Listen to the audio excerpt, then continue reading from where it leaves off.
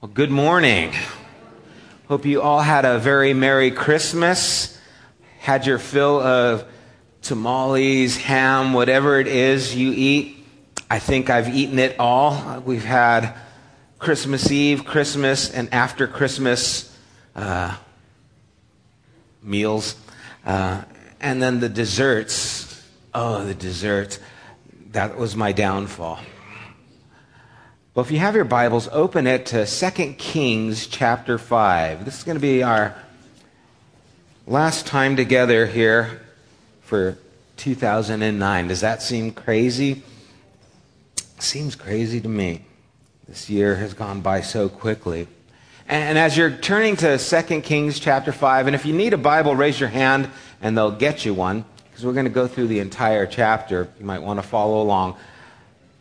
In Leviticus chapter 14, there is given a prescription of how to follow if a person is cleansed from leprosy, what they are supposed to do in showing themselves to the priest and making sure that they are in fact cleansed.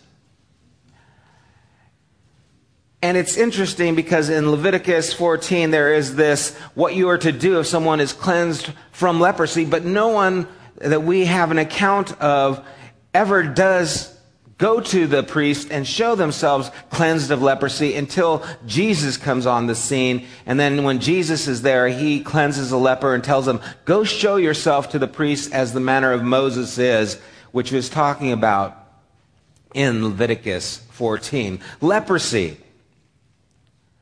was a disease without cure until 1981.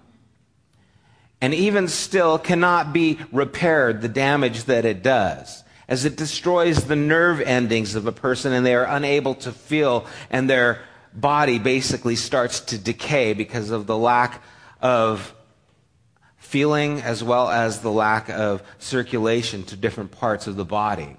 And so when a person had leprosy, it was a death sentence.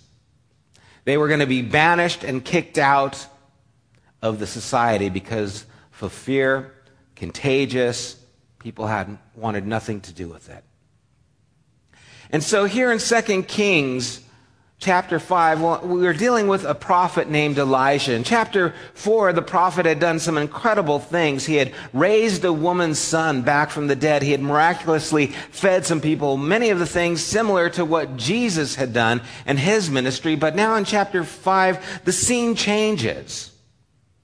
And it takes place out of Israel in a foreign land. And we pick up in verse 1, and it says, Now Naaman was commander of the army of the king of Aram, or it might say Syria. He was a great man in the sight of his master and highly regarded because through him the Lord had given victory to Aram. He was a valiant soldier, but he had leprosy. Now, bands from Aram had gone out and had taken captive a young girl from Israel, and she served Naaman's wife. She said to her mistress, If only my master would see the prophet who is in Samaria, he would cure him of his leprosy. Naaman went to his master and told him what the girl from Israel had said. By all means, go, the king of Aram replied. I will send a letter to the king of Israel.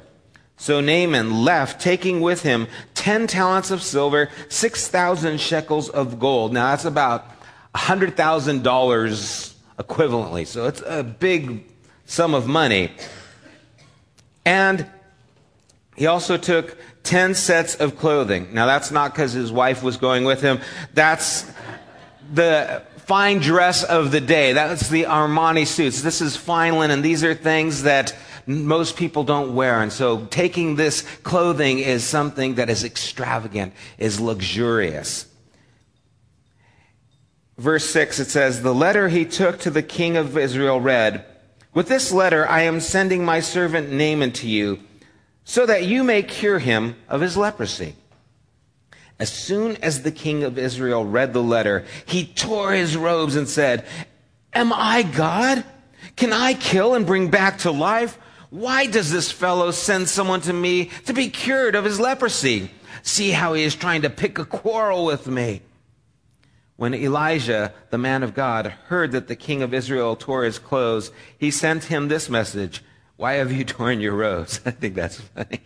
Don't you feel stupid now? Why did you do that? Have the man come to me, and he will know that there is a prophet in Israel. So Naaman went with his horses and chariots and stopped at the door of Elijah's house. Elijah sent a messenger to say to him, go wash yourself 7 times in the Jordan, and your flesh will be restored, and you will be clean. We'll stop there right now. The story starts in a foreign country with a slave girl.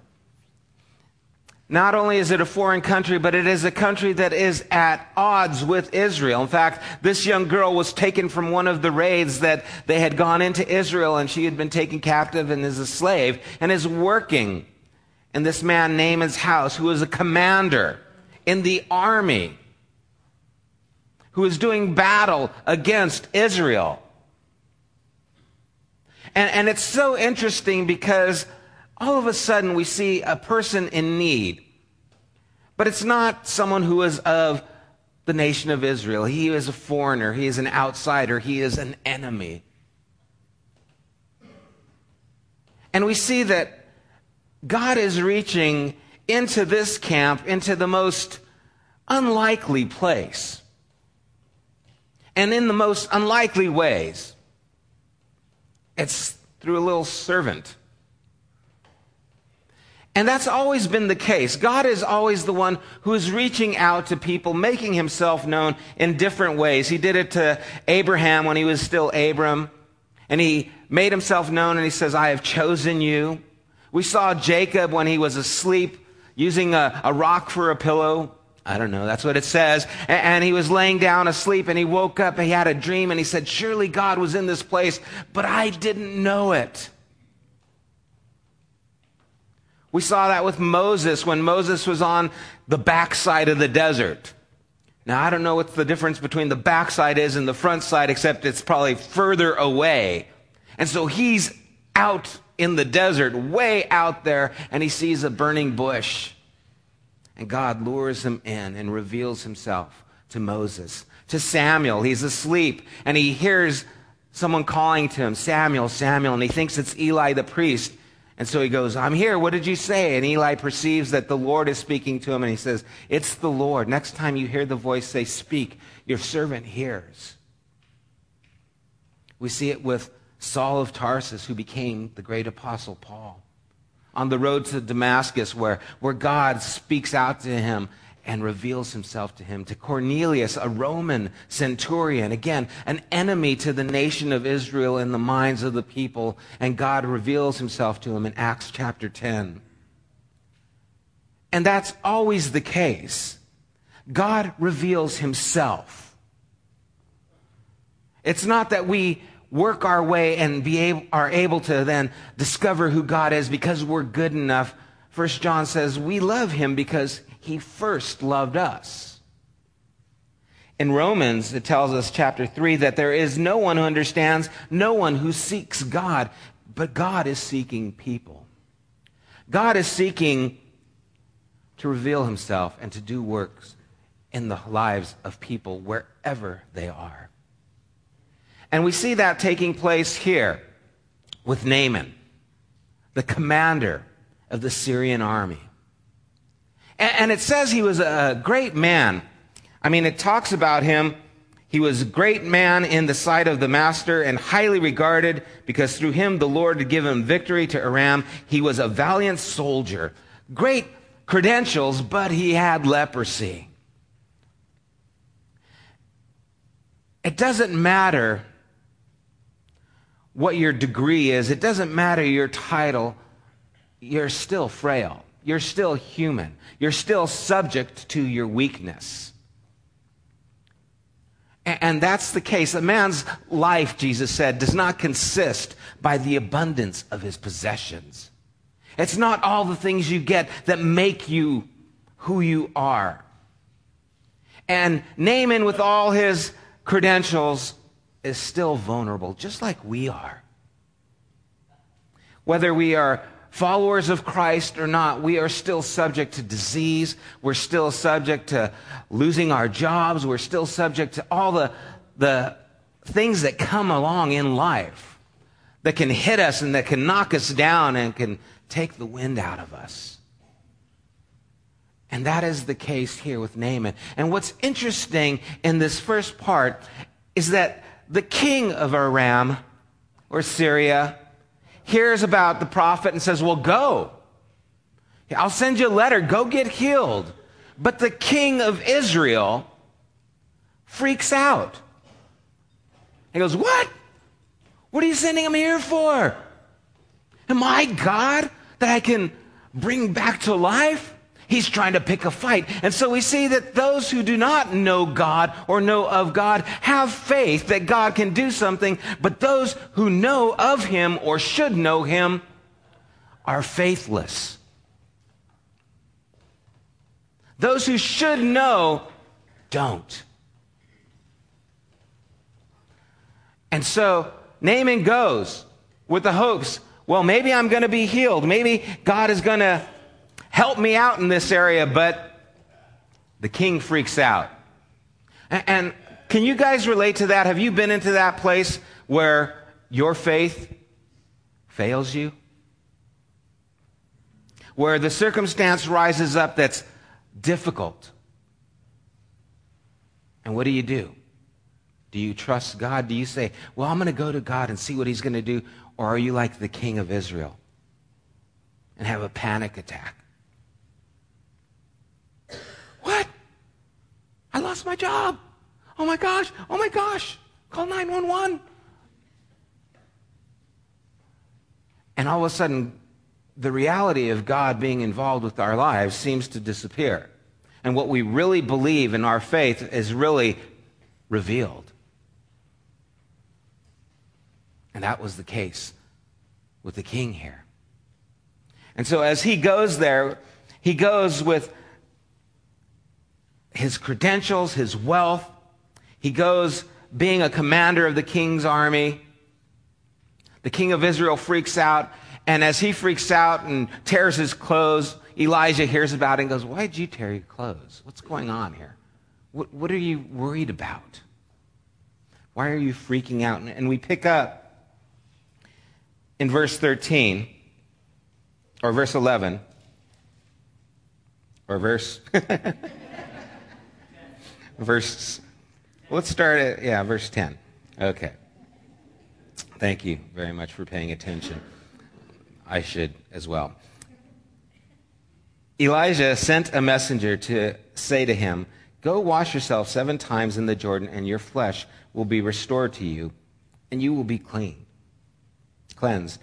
Verse 11, but Naaman went away angry and said, I thought that he would surely come out to me and stand and call on the name of the Lord his God, wave his hand over the spot and cure me of my leprosy. This proves he is watching Christian TV.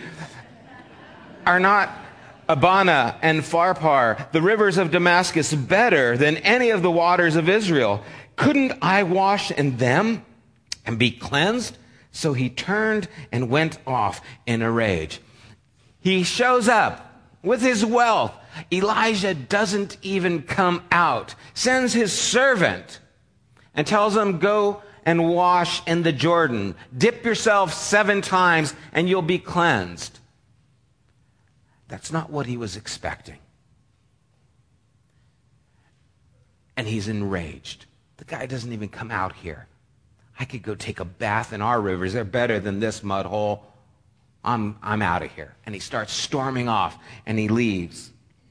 Verse 13, Naaman's servant went to him and said, my father, if the prophet had told you to do some great thing, would you not have done it? How much more then when he tells you, wash and be cleansed?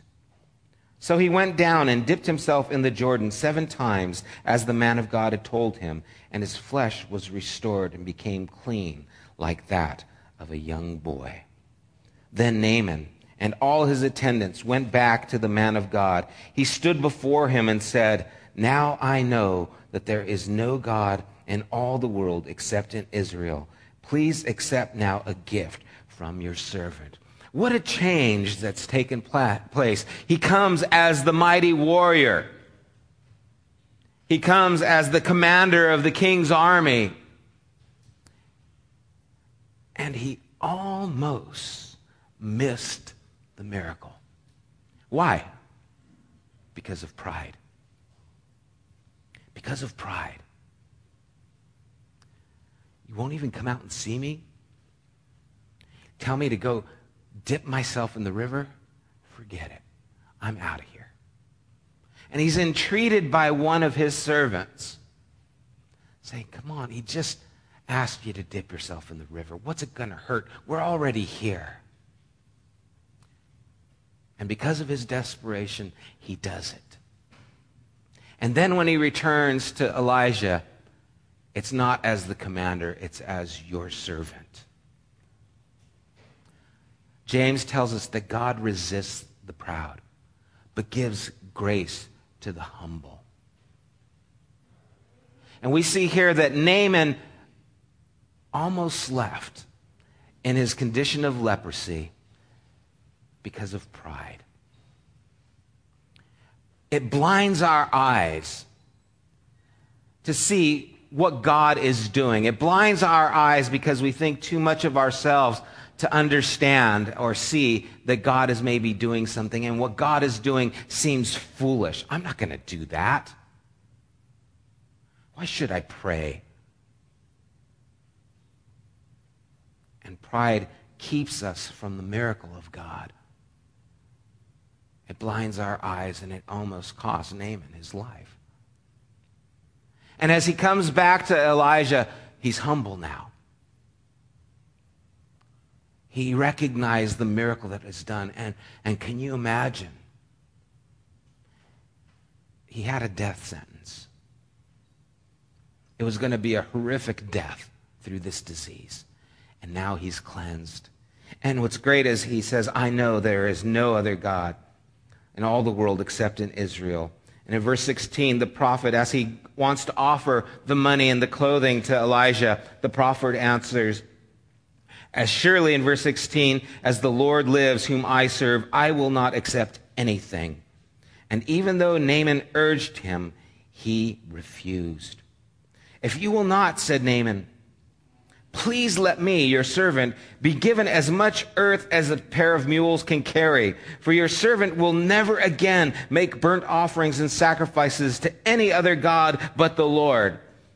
But may the Lord forgive your servant for this one thing. When my master enters the temple of Rimmon to bow down, and he is leaning on my arm, and I bow there also, when I bow down in the temple of Rimmon, may the Lord forgive your servant for this.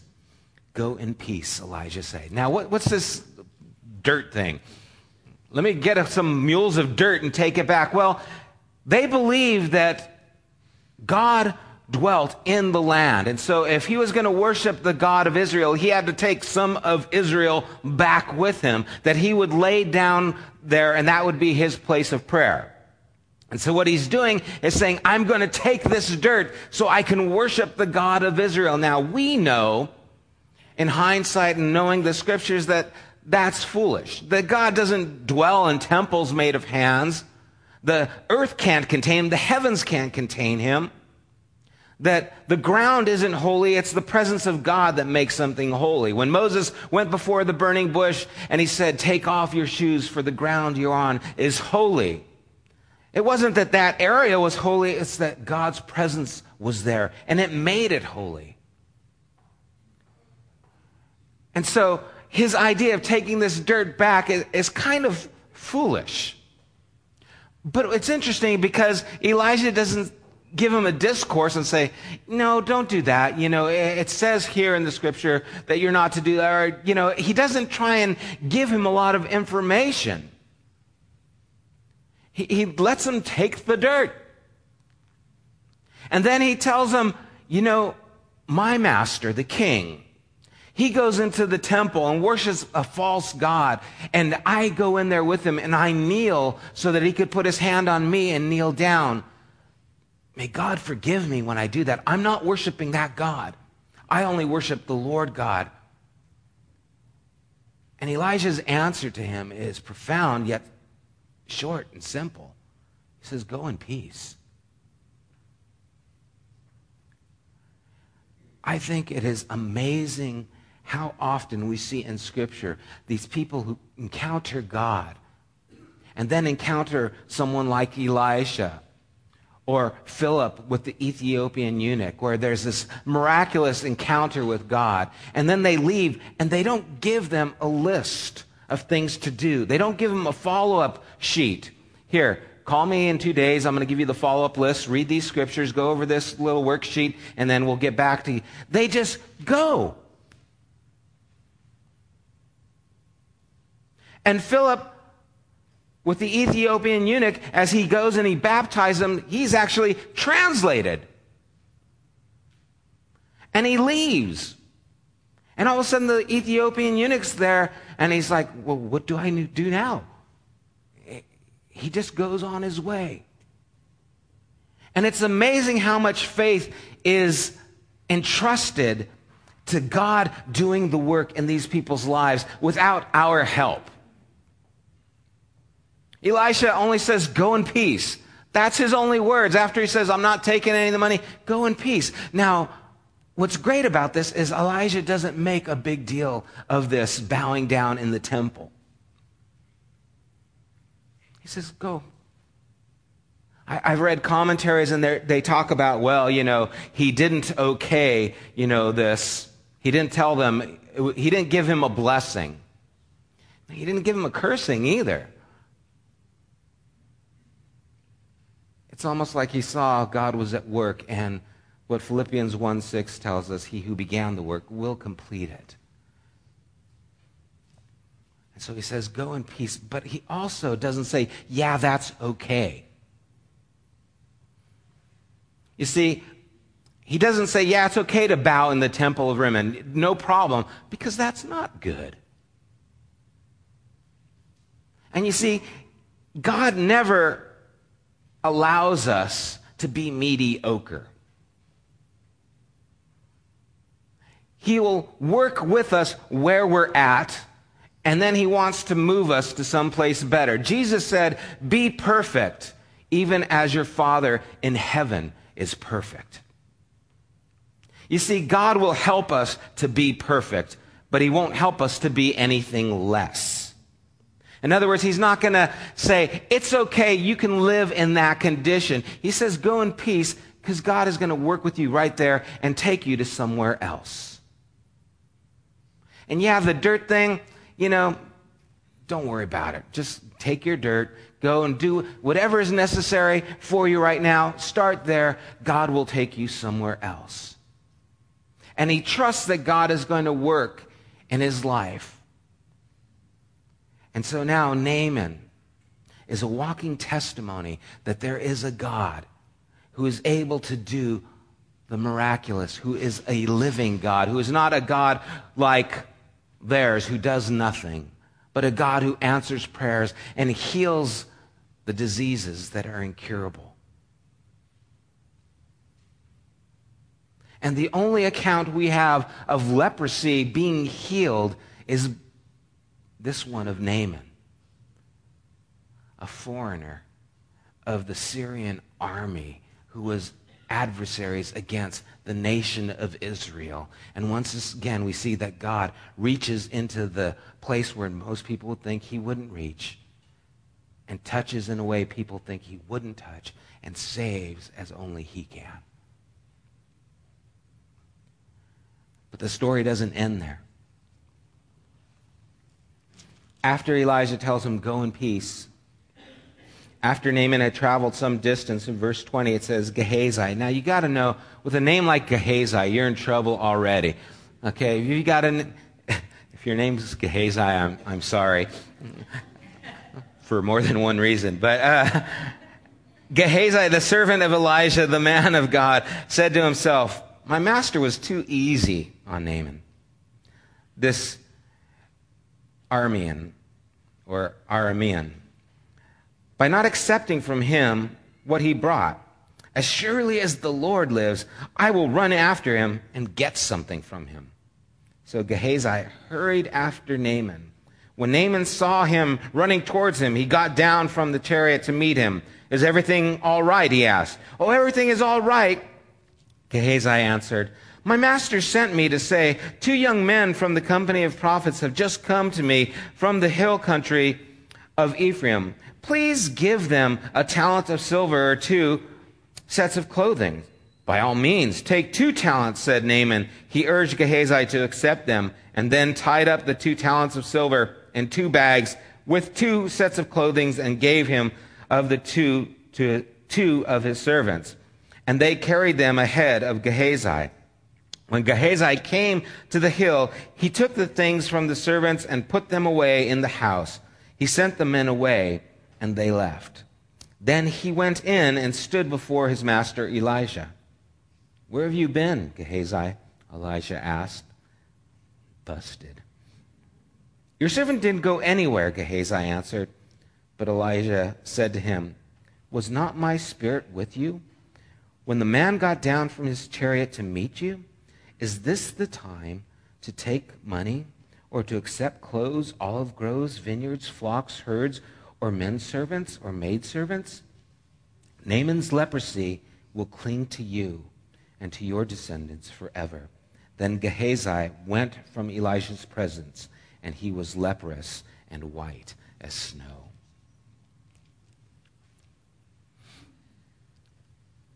It's interesting that the people who should know better, the king of Israel, the servant of the prophet, don't. I love the book of Jonah. In the first chapter, when God tells Jonah he wants him to go to Nineveh, and Jonah says, "No, I'm going to Tarsus." And he's on the boat, and the boat is being tossed to and fro, and they know they're going to die. And so the captain tells all the men, "Call upon your gods. Perhaps one of them will hear us and will save us." And the one who knows the living God, where is he? He's on the boat asleep. And isn't it tragic that the ones who know about the living God are faithless or greedy or just asleep? That we who know and believe may be faithless, may be greedy, or just asleep, not caring. What a tragedy it is. And who are the ones who believe? It's the king of the enemy. It's the servant. There are a lot of choices that are made in this chapter. The first choice was the servant girl who chose to talk to her master and tell him about the prophet in Israel. She made a choice to open up her mouth, and it ended up saving his life. You know, it's a sad thing that many of us have that opportunity and that choice, but we remain silent. Even though we know the God of Israel, even though we know who he is, what he does, our voices are quiet. We choose not to speak.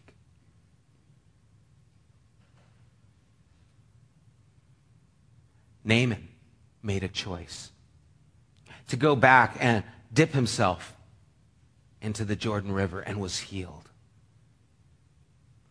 Gehazi made a choice to go and get the money and was afflicted with the leprosy. You see, our lives are about the choices that we make. It's interesting, at the end of the book of Deuteronomy, Moses' last book, it says, "I set before you death and life. Choose life that you might live." At the end of the book of Joshua, Joshua says, "Choose this day whom you will serve. As for me and my house, we will serve the Lord." Choice.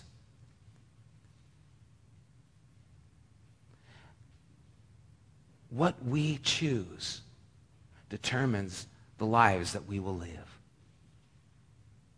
And if we know the true and living God, what is the choice we're going to make? Is it going to be faithful, to be filled with faith and belief and trust in God? Is it going to be greedy, consuming the things and just caring about ourselves, wanting to gain and prosper ourselves?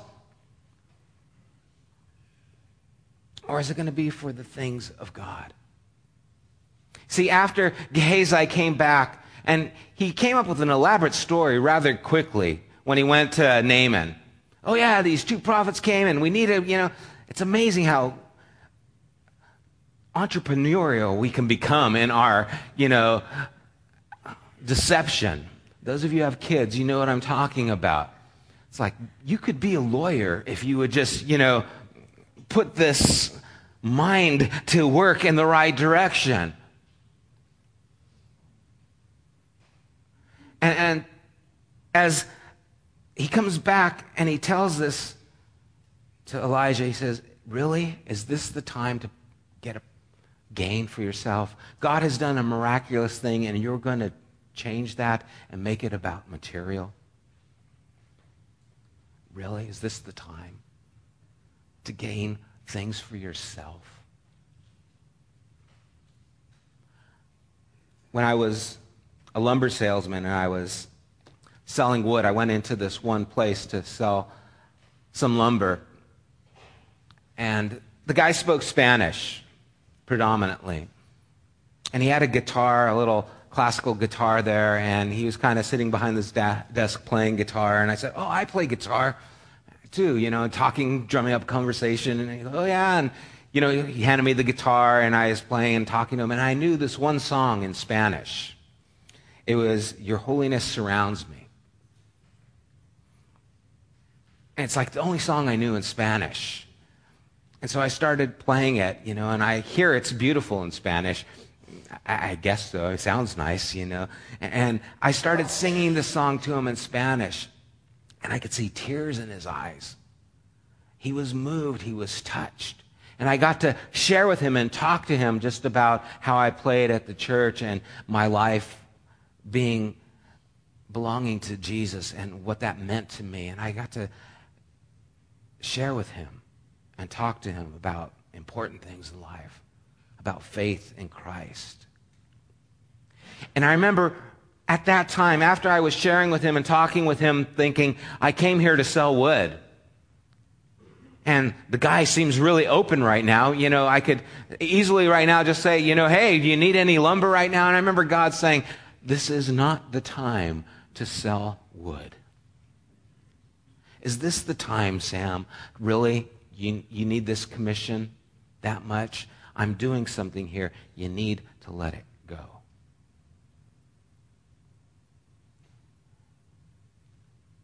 And in our lives, there comes a time when we have to see, are we living for ourselves and only for ourselves?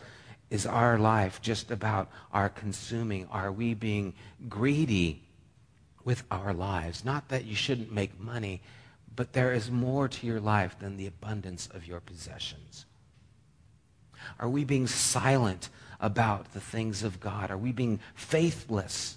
And our relationship with God is just something we come to on a Sunday, but it's not something that is alive. It's not something we believe in. It's something that we cry out in our times of trouble. We're like the king of Israel.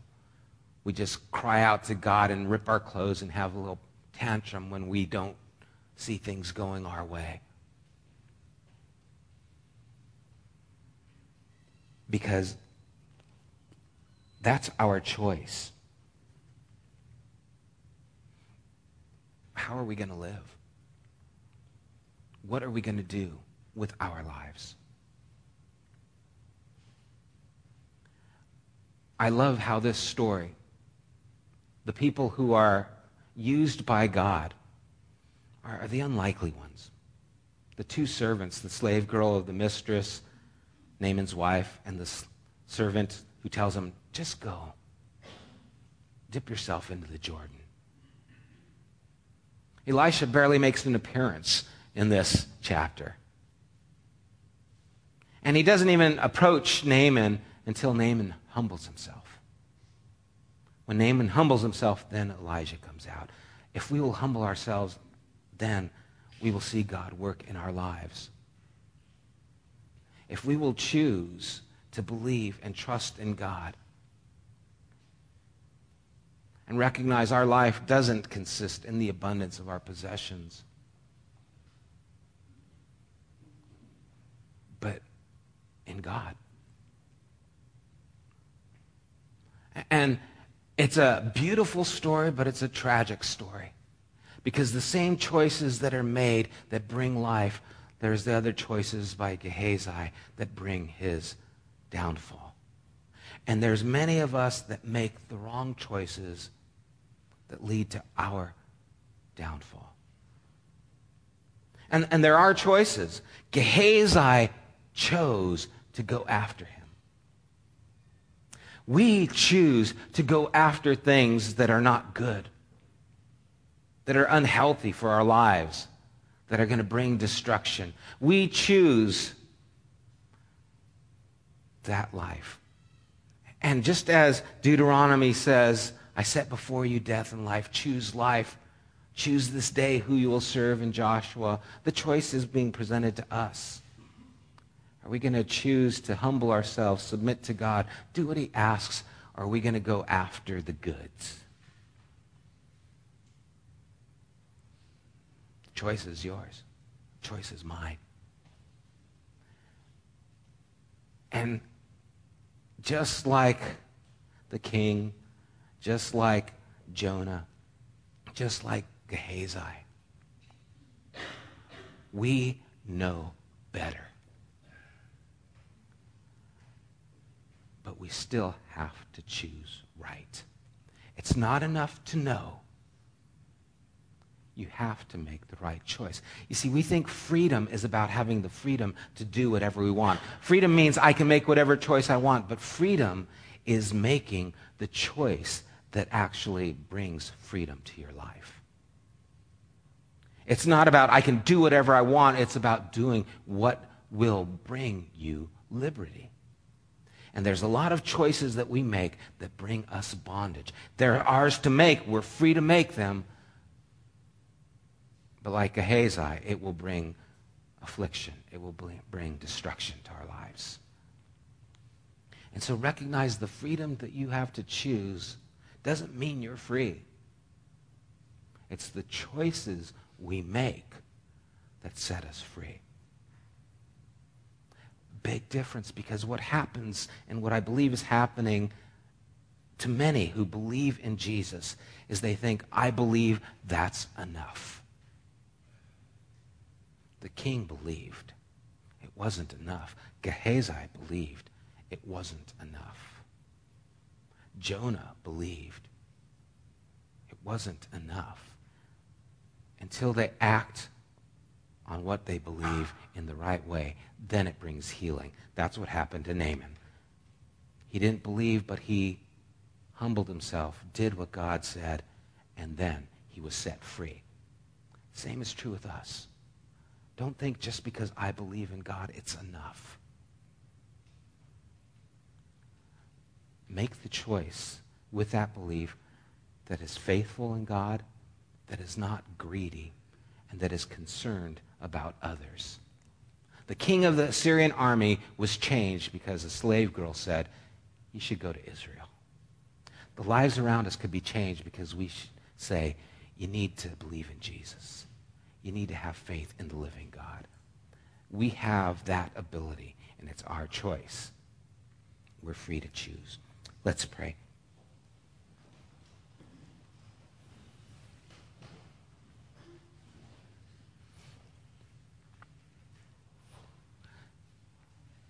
Father, this is a sobering story.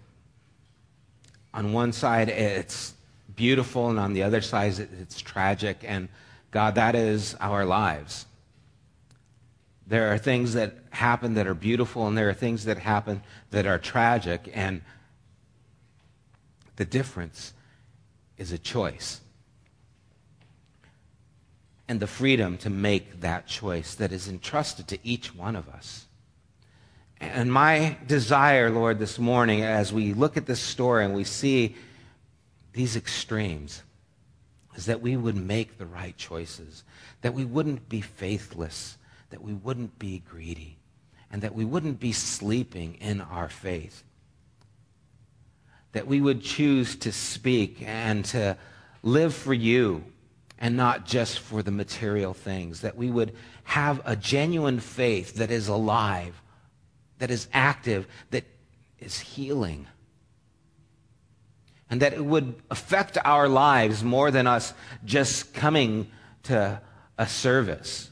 That it would affect our daily routine, that we would see you at work and we would believe in you and we would recognize that there is a God in Israel and there is only one. And that we would give up the other gods, that we wouldn't, God, that we wouldn't be so faithless.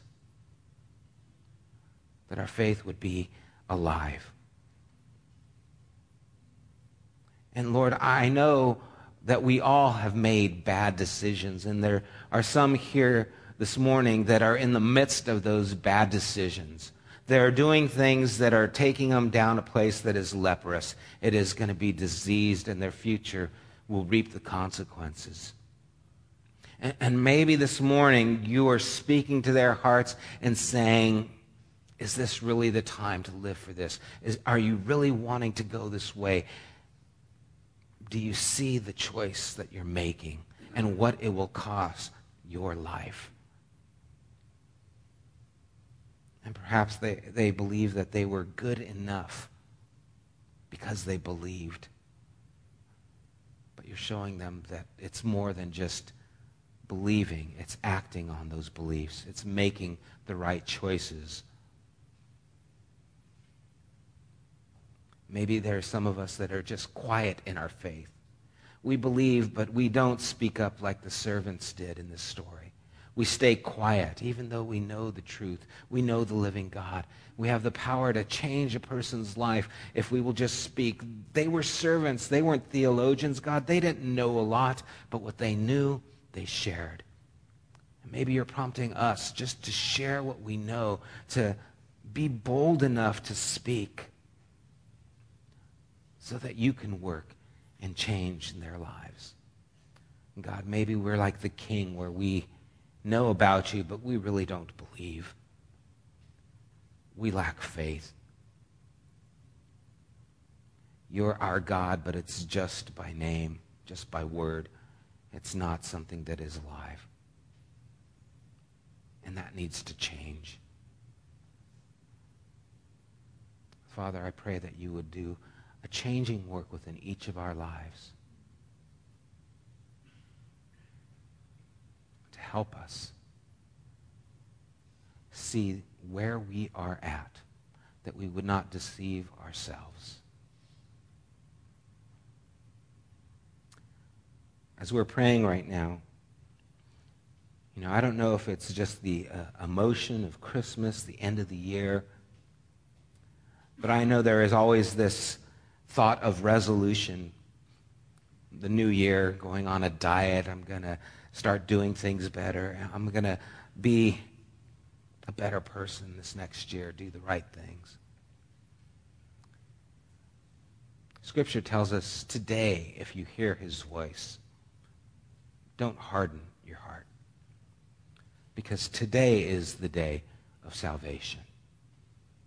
Now is the time to make the right choice. Not tomorrow, not January 1st, but today.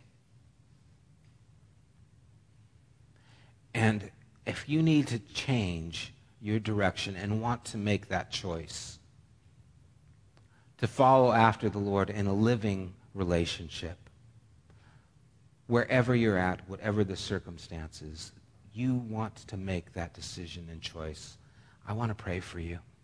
Would you just raise your hand so I can pray for you? God bless you. Anyone else? I just want to pray for you. You make that choice. Father, you see the hands that have gone up. Lord, I pray for these who want to make the choice to follow after you, Lord, that you would touch their lives, that you would bring restoration, that you would bring healing.